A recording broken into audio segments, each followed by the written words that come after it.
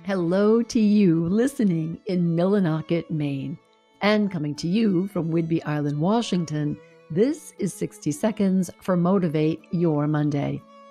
In 1955, she sewed a sack out of old denim and stuffed it with a blanket, a plastic shower sheet, a cup, a canteen, and a baby bottle for water, a small pot, a spoon, a Swiss Army knife, a first aid kit, pins, flashlight, a piece of rope, a raincoat, a warm coat, a change of clothes, and Keds sneakers.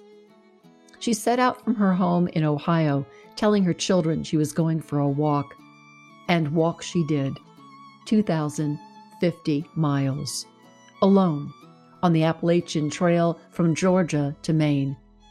Her diet, for the most part, was raisins, nuts, chicken bouillon cubes, berries, and leaves she found along the way.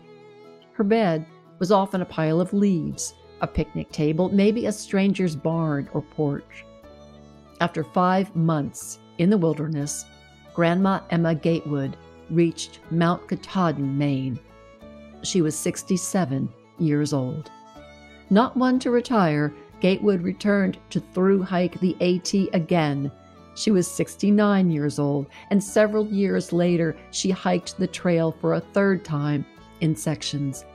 This wasn't the end of her walking, more like the beginning. Question: what wonderful longing beckons you to begin?